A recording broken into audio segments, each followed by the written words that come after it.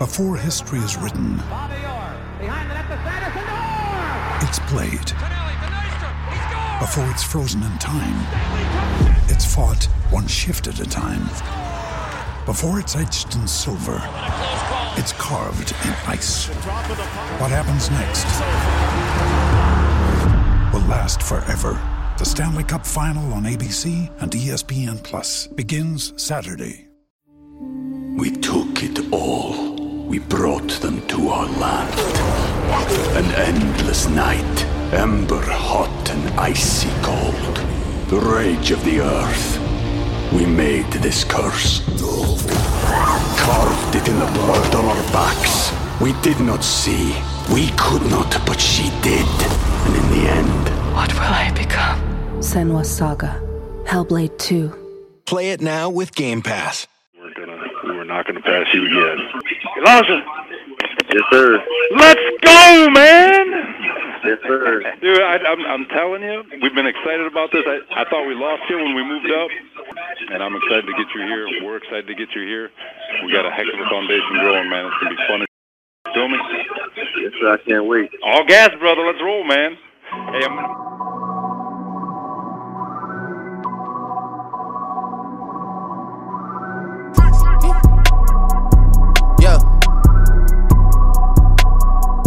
What's going on, everybody? Welcome back to the Turn the Jets podcast. I'm your host, Will Parkinson, at WillPaw11 on Twitter, Instagram, and TikTok, joined by the TOJ founder, Badlands host, Jets Twitter extraordinaire, Joe Caporoso. Joe, how you doing today? I'm doing good. Always happy to be back on the Mothership podcast. Yeah, it's very exciting times. We just, OTAs wrapping up this afternoon, and kind of exciting week getting to see Zach Wilson throw a little bit in person with some of the veterans around. Salah at the Knicks game, which I know juiced you up a little bit. Obviously, I don't like the Knicks for everyone that follows me on Twitter, but a lot of exciting stuff. Kind of wanted to get your takeaways from OTAs. Obviously, we can all overreact, but what was your biggest overreaction the last couple of days watching some of the clips?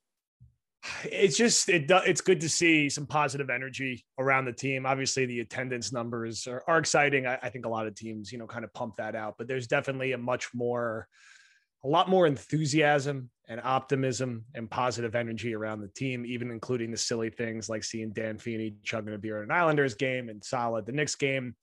The early returns on Wilson have all sounded positive. Again, it's ridiculously early and these are not padded practices, but you're not hearing anything negative or concerning yet. And it does seem like Salah's really hitting the ground running as a front man for this organization, which is encouraging to see. So I think, we want to get through OTAs without any injuries. We'll get into that quiet period before training camp picks up, but it does really feel like night and day with the energy around this team compared to last year when it was just hard to be enthusiastic with the coaching staff they were bringing back.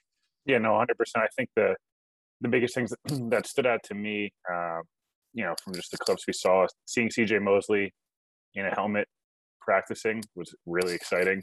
We can get into that a little bit, but obviously there's only a couple of guys not there. Becton dealing with some personal issues. Marcus May obviously in the contract negotiation, and seeing Zach Wilson throw in person. Everything I've heard from the guys that have worked out with him so far that I've spoken to have all said the zip on the ball is uncanny and just absolutely rips it. And then to see that kind of echoed by people that got to watch him in person this week has been really exciting. I just think there's a good energy. The culture seems to be changing. Again, you just mentioned it. This is not even a training camp practice at this point. It's almost like basically a college spring ball practice. But I do think all these little baby steps are important. It is cool to see the Jets at some of these playoff games. And, whether it's Dan Feeney and Zach Wilson at the Islander game or Salah at the Knicks game. I'm sure we'll see some people as the Nets kind of progress in the playoffs as well. Zach Wilson's a self-proclaimed Nets fan, so I'm excited about that. But I think all those types of things, they seem very small and kind of innocuous if you're, the Patriots or the Chiefs or Steelers or teams that have seen success all the time. But from the Jets' perspective, any little positive energy to keep the train moving in the right direction, I think it's a huge plus. But someone obviously I just mentioned who's not in camp or in OTAs, obviously a lot of Jets are there. One guy who's not is Marcus May. We've talked about this a little bit when they were dealing with whether they're going to franchise him or not. What's your take on now we're a month and a half out from that that deadline that he's got to sign? a long-term deal. Does the long-term deal get done? Does he get traded? Does he play on the tag? Where are you at? Where are you at the end of May on how this all kind of plays out with Marcus May? I think from a betting odds perspective, it's probably the most likely he just plays this year on the franchise tag. I do think that it seems like both sides are communicating, and I just don't know how far apart they really are on exactly how many years you want to commit and how much money the Jets are willing to allocate to that position. I think May is a very good player. He's proven he's been able to stay healthy after some concerns about that early in his career. He is a little older for a guy nearing a second contract because he came out of college at like 26 or whatever he did.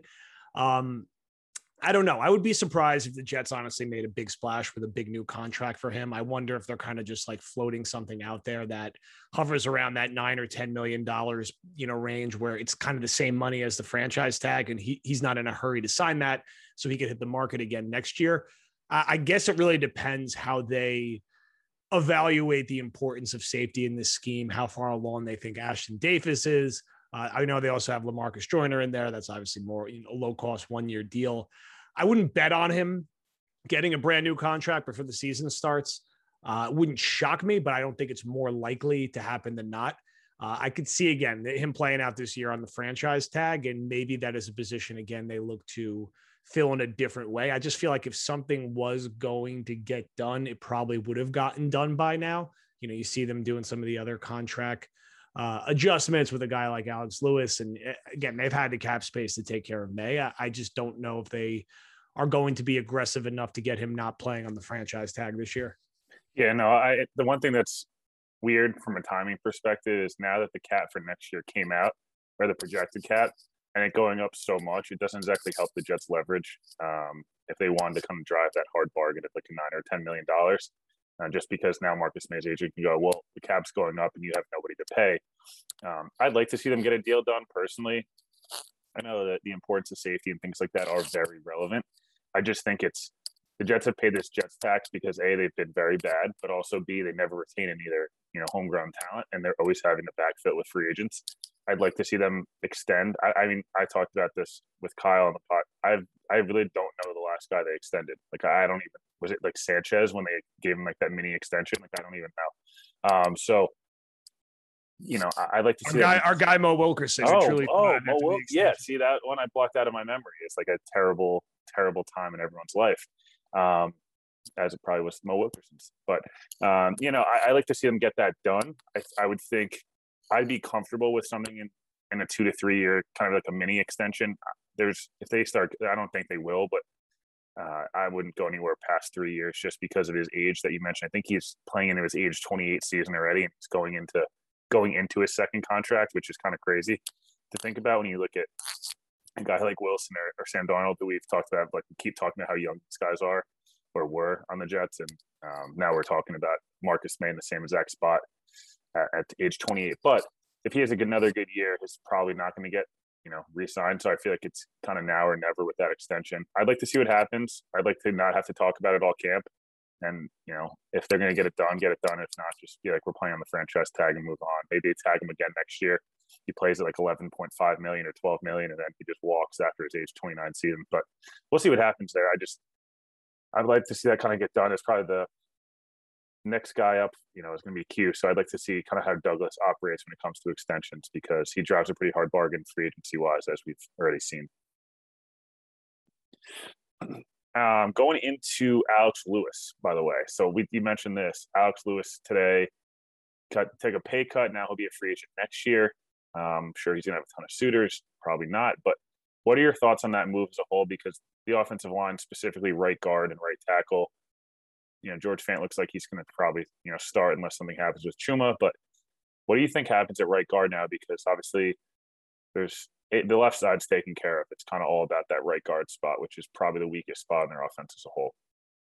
Yeah, I mean, I'm not crazy about it, but it's also not that big of a deal. I mean, we're talking pretty small money here, and this will basically allow the Jets to have a little more competition in camp from a guy who does have starting experience. I think it doesn't signal to me that they're overly confident in Cam Clark being able to really push Van Routen for that job. I think every Jet fan is hoping that Clark is this diamond in the rough who's going to come out of nowhere and win the right guard job. And he might still be a year away just because he didn't get a preseason last year. And last season was so weird. So they might be saying, like, you're actually going to have like a double red shirt to start your career. You'll get a lot of reps in the preseason, but you're just nowhere near ready to start in the NFL. So we want someone else in here to back up Van Routen or to push him in camp. Again, there's no guarantee Lewis does make the final 53, but he will at least be in camp at this point. So I do think Fant will definitely be the right tackle. I think he'll be better than he was last year in this scheme. And he was okay last year. He really wasn't terrible. But I think the weak link will probably still be right guard. I wrote it in my prediction article today at Badlands. I do think, even though it's not what fans want to hear, I think Van Routen will be a guy who does probably start the season. I don't know if he finishes the season, but I don't think they get the long-term answer on right guard until next offseason. Yeah, no, the guard situation is interesting because I know it kind of was, it's obviously was going around Jets Twitter this morning, and the Jets don't need 5 Pro Bowlers on their offensive line. That'd be great, but that's not realistic. I just need whoever's going to play right guard to be competent. Like, they don't need to be a superstar. They don't need to, be Alan Faneca or Damian Woody. They just need to be okay. And if they're at least okay, the Jets can then, utilize that left side of the offensive line. Maybe they utilize a lot of times, whether it's Wesco or Herndon or Tyler Croft as an extra blocker, or, be able to give support on that right side. The scheme does fit GVR decently. I don't know his upside. It seems like he's kind of going to just be who he is at this point in his career. But no, the Alex Lewis thing, would I prefer they probably just cut him, free up the space. Maybe you extend May and bring up, you take a flyer on a veteran that gets cut during camp. Sure. But cap space clearly is not an issue for the Jets now. It's not going to be an issue next year, probably the year after. You now have the quarterback in a rookie contract. So I just, Alex Lewis I'm interested to see how much that Gase stuff affected him, because I thought he was okay, if not one of the shinier spots on that horrible offensive line in 2019. And then obviously the stuff with Gase last year, I don't know what went on. I don't think anyone really knows what went on. I was never going to say what happened. But that, you can't understate that. Like, the guy literally took a leave of absence from the team after being like the bright spot the year before. So is there any chance you think he wins that job, or you think it's just probably realistically Van Rotten, maybe Cam Clark, like you mentioned, although I think everyone needs to pump the brakes a little on the Cam Clark stuff. Like you said, the guy played at a small school, then didn't get a preseason, didn't play a snap as a rookie, and now is going into a fresh system. Like, I have no expectation. Anything that he does on the field, I'll be happy with at this point, just because he's a late round flyer at guard. That's what happened. So any chance you think Lewis can rebound and be a Gase Freedom Watch guy? I mean, I don't think it's off the table. I don't think the guy he's trying to beat out is that good, to be honest. So, if he has a good camp and looks more like the guy he was for stretches of 2019, it's certainly not off the table. And it's certainly not off the table that Van Routen starts week 1, but struggles, and they try to rotate through a different option. And if he's on the roster and they don't think Clark's ready, it's not out of the question. As much as we like Feeney, he's someone who's really not good when he's on the field. And Lewis has probably even been better than him over the past couple of years. So I think it's going to be one of these spots where you hope the surrounding talent of AVT and Becton and a new scheme helps elevate it. And, this is, I think, a fair hope or expectation is that, could this be like a league average unit this year? Can it be the 16th or 17th best offensive line in the NFL instead of the 27th or 28th? I think then next year, you get one more big piece to go with Becton and AVT, then I think you could hopefully make a run at the top 10 if you're really rounding it out right. Yeah, no, I could not agree more on that sense. And like, the Jets just need to be able to keep Zach Wilson healthy at the end of the day, and that's how we'll be able to properly evaluate him. If the weapons part seems to be shaping up, we'll see how kind of plays out with the Crowders of the world and things like that. But if they can just keep that right guard spot, can at least not be bad. Like, you just can be decent and someone has a good camp and wins that job. I'd love to see someone go and take that job, to be honest with you. I don't want to be, Feeney is a starter because he's cool, or Greg Van Rod because it's a revenge game week 1 against the Panthers and we're sleeping on him. He's going to be played so well. Just someone win the job and like grab it by the scruff of the neck and kind of go from there. But another guy we saw in camp first time, and he mentioned this today in his interview, he's like, that Buffalo game was one of the better games of my career and it's been frustrating. What are your quick expectations for Mosley? Do you expect 2018, 2019, like week 1 Mosley? Do you expect somewhere in the middle? expect even better than 29? Because like I feel like I've seen he could be the defensive player of the year all the way to he's not even going to be on the roster opening day, like being like get traded. I think as always, there's a happy medium here. I don't think he's going to be defensive player of the year. I don't think he's going to be an all-pro. I don't think he's going to be off the roster or traded. I think he hasn't played in 2 years. I think if he could be 80 to 85% of the guy he was in 2018 for Baltimore, I think the Jets would be really happy with that. And you'd have a good, solid starter in the middle of your defense at a big position of weakness. So it's just hard to know because it's been so long. He's not that old, as Connor alluded to on our last show. He wins a little more with instincts than raw athleticism. So there's no reason to think he can't be a good starting middle backer in this defense. Is he going to be the unquestioned best inside linebacker in the NFL? I don't think so, but I think he could start 16 games for them and bring some needed stability to a position that needs it, because there's not much else at linebacker right now. It's proven at least. So I think it's a good sign that he's out there. I think it's hard to blame the guy sitting out last year, considering the state of the organization and what was going on in the world. And hopefully they could get some value out of this contract in 2021. Yeah, no, it's funny to look at it, and I don't want to make any assumptions, but you definitely listen to CJ Mosley talk, and he's vaccinated and all that stuff, and I think he's probably as excited as anybody. Anyone not named Sam Darnold is the most excited. Anyone not named Sam Darnold to get away from Adam Gase and that regime as a whole.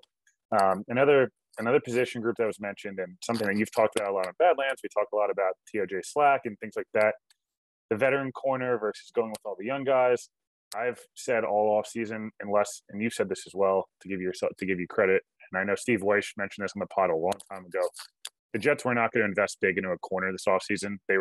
I think they were interested in William Jackson, but other than that, I don't think they were like going all in and spending big. I think Saleh believes if he develops the D-line, develops linebackers the way he has with the Deion Jones of the world with Albrecht, and then Bobby Wagner's, the Fred Warners, and obviously hopefully CJ Mosley, that if he can just be competent everywhere else and really good, and the corner they can take the pressure off.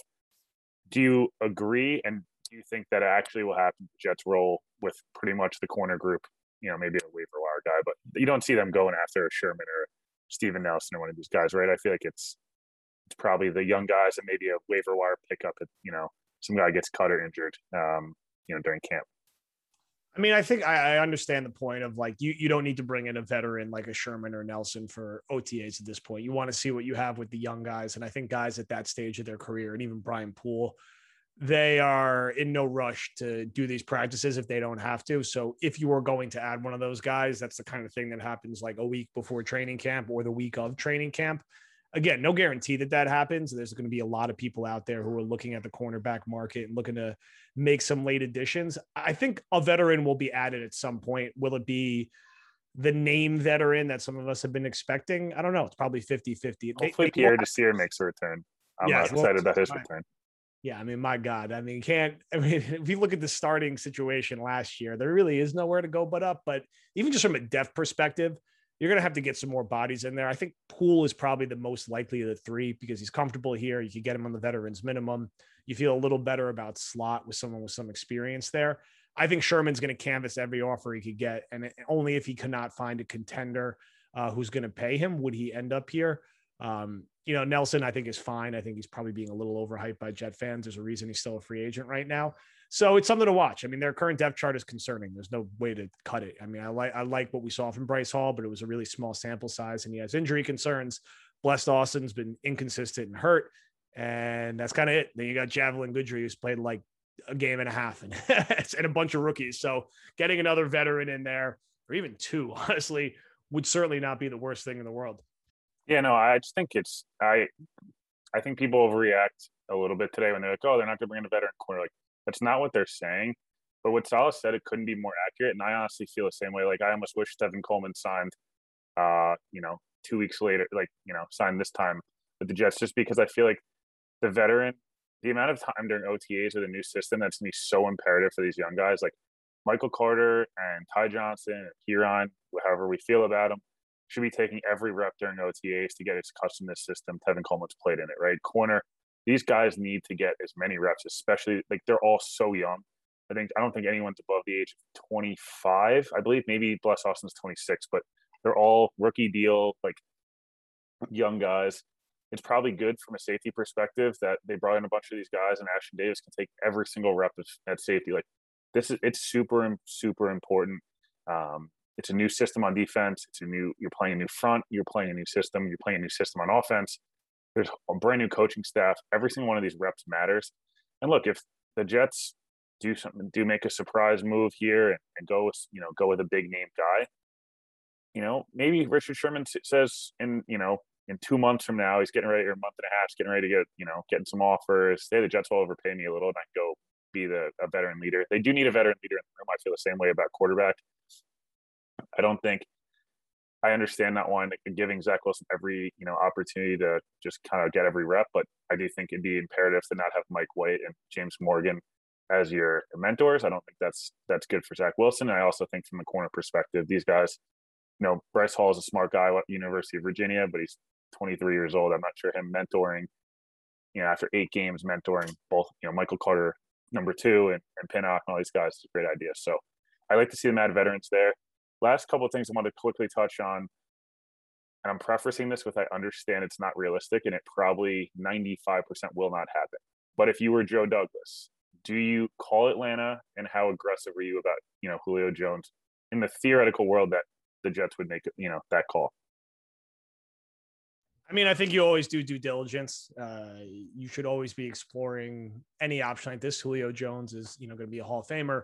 I think he still has some gas left in the tank. I'm sure he is, in his mind, looking for someone who is considered being closer to a Super Bowl.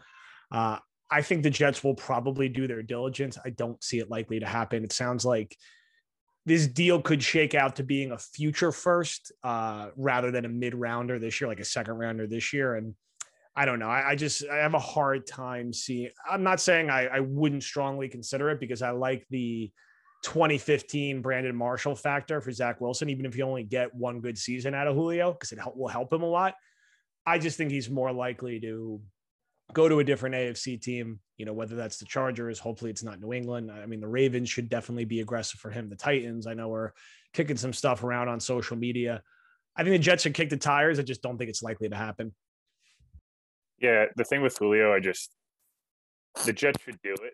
They won't do it, and I understand why they won't do it. And for Julio, it probably doesn't make a lot of sense. But if the price, which was reported earlier in the week, it's kind of hard to tell with some of these stuff because you never know who's leaking what. If it was like a 2, I would be like, just give the Sam pick for Julio right now, trade Crowder for a middle round pick, maybe a 4 or 5, and you basically get Julio for Crowder and dropping down 2 rounds. The Jets have the cap to do it. Obviously, a receiving core of Mims, Elijah Moore, Julio, and Corey Davis would be ridiculous, and it'd probably be the best receiving core the Jets have ever had. Again, I don't think this is going to happen. I think, like you mentioned, Tennessee, Baltimore, the Chargers, Rams. I'm really hoping not Miami and New England. They both scare me because although I don't love the quarterback situation in either spot, that both those receiving cores with Julio and the Jets, which we just talked about, lack of corners, would be difficult, and especially because another thing that's not being mentioned, the Jets-Atlanta game, I'll get your thoughts quickly on this. If they trade Julio, that game becomes a lot more winnable, especially with you don't really know what Atlanta's going to look like. Calvin Ridley's sick, and Pitts is going to be awesome, but not having to cover one additional guy and that not being a true road game now. We took it all. We brought them to our land. An endless night, ember hot and icy cold. The rage of the earth. We made this curse. Carved it in the blood on our backs. We did not see. We could not, but she did. And in the end... What will I become? Senua's Saga. Hellblade 2. Play it now with Game Pass. I don't know. I think that game became a lot more winnable if Julio's not there.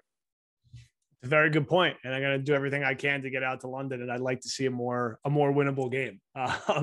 But yeah, I mean, look, I think that's a signal to that team that they consider themselves a little more in rebuilding mode. Still going to be a dangerous offense with Ridley and Pitts if he hits the ground running, and with Smith calling the plays, but definitely makes that game drift more towards the winnable column, as I'm sure the Jets will probably be underdogs in that one, considering how early in the season it is. So I do think he's going to get moved. It's just a matter of when and where. I think it will probably happen in the next week or so. Just too much smoke for it not to move quick at this point.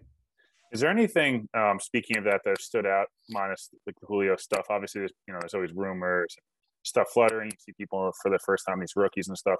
Has anything kind of changed your outlook, positively or negative, on the Jets since the draft? Is there anything that's kind of popped up like, oh, Mac Jones looks terrible, or Tua looks great, or whatever, whatever that is? Is there anything that's kind of popped out? You're like, oh, that game maybe is going to be more winnable than I thought. Like the Jacksonville game for me personally stands out as like, the Jets should win that game. I just, they already seem like a disaster. Even if Trevor Lawrence is awesome, I just don't know how they're going to overcome. I don't know how much he can overcome. Is there anything else that's kind of stood out for you in the first? Now we're through rookie minicamp, OTAs, barely a month out from the draft. Anything that's going to change on your optimism or not optimism, considering for the 2021 season? Nothing really. I mean, I think it's hard to get too much of a read on some of this stuff in OTAs. I really like their draft class a lot, and I like the energy and the sentiment around this team right now. It's so very refreshing from the past couple of years. I think in my mind, it's a 7 or 8 win team. I still think there's a lot of limitations on this roster. There's still questions on the offensive line. Cornerback is not a good group on paper. Linebacker still has a ton of questions. That being said, you look at some of the games they have this year, you're playing Houston, you're playing Jacksonville, you're playing Cincinnati, you're playing Denver, Carolina. There's winnable games there. And I think they'll be competitive in their AFC East games and steal 1 or 2. So I think it feels like a 7-win team. I may end up ticking up towards 8 if Wilson ends up really hitting the ground running as a rookie. I don't have any problems with people picking the Jets to be last in the AFC East because that's where they belong until they prove otherwise. They haven't done enough to earn the benefit of the doubt, but I think it's about a 7 or 8 win team if you ask me now. Yeah, no, I keep getting stuck between 6 and 9 wins, and I can't figure out if I'm being like, even if one point that was brought up to me that I actually find interesting is like the Chargers still only won 5. I think they won 5-11 last year, maybe gone 6-10. Herbert was incredible, and everyone's like, what if he has Herbert's rookie year? The things that I would say to counter that argument is that the Jets' schedule is easier than Chargers was by a lot. Also, they don't have Anthony Lynn as their head coach, and Anthony Lynn's an incredible dude, great position coach, coordinator. As a head coach, notoriously, they've lost 1,000,000 one-possession games. Herbert only played 15 of those. So I don't think we should get too wrapped up in how Herbert's rookie year record impacted how good he was. I know you mentioned this morning. If Wilson's 80 or 85% of Herbert's rookie year, we're going to have a field day and probably have to sign him to an extension next year.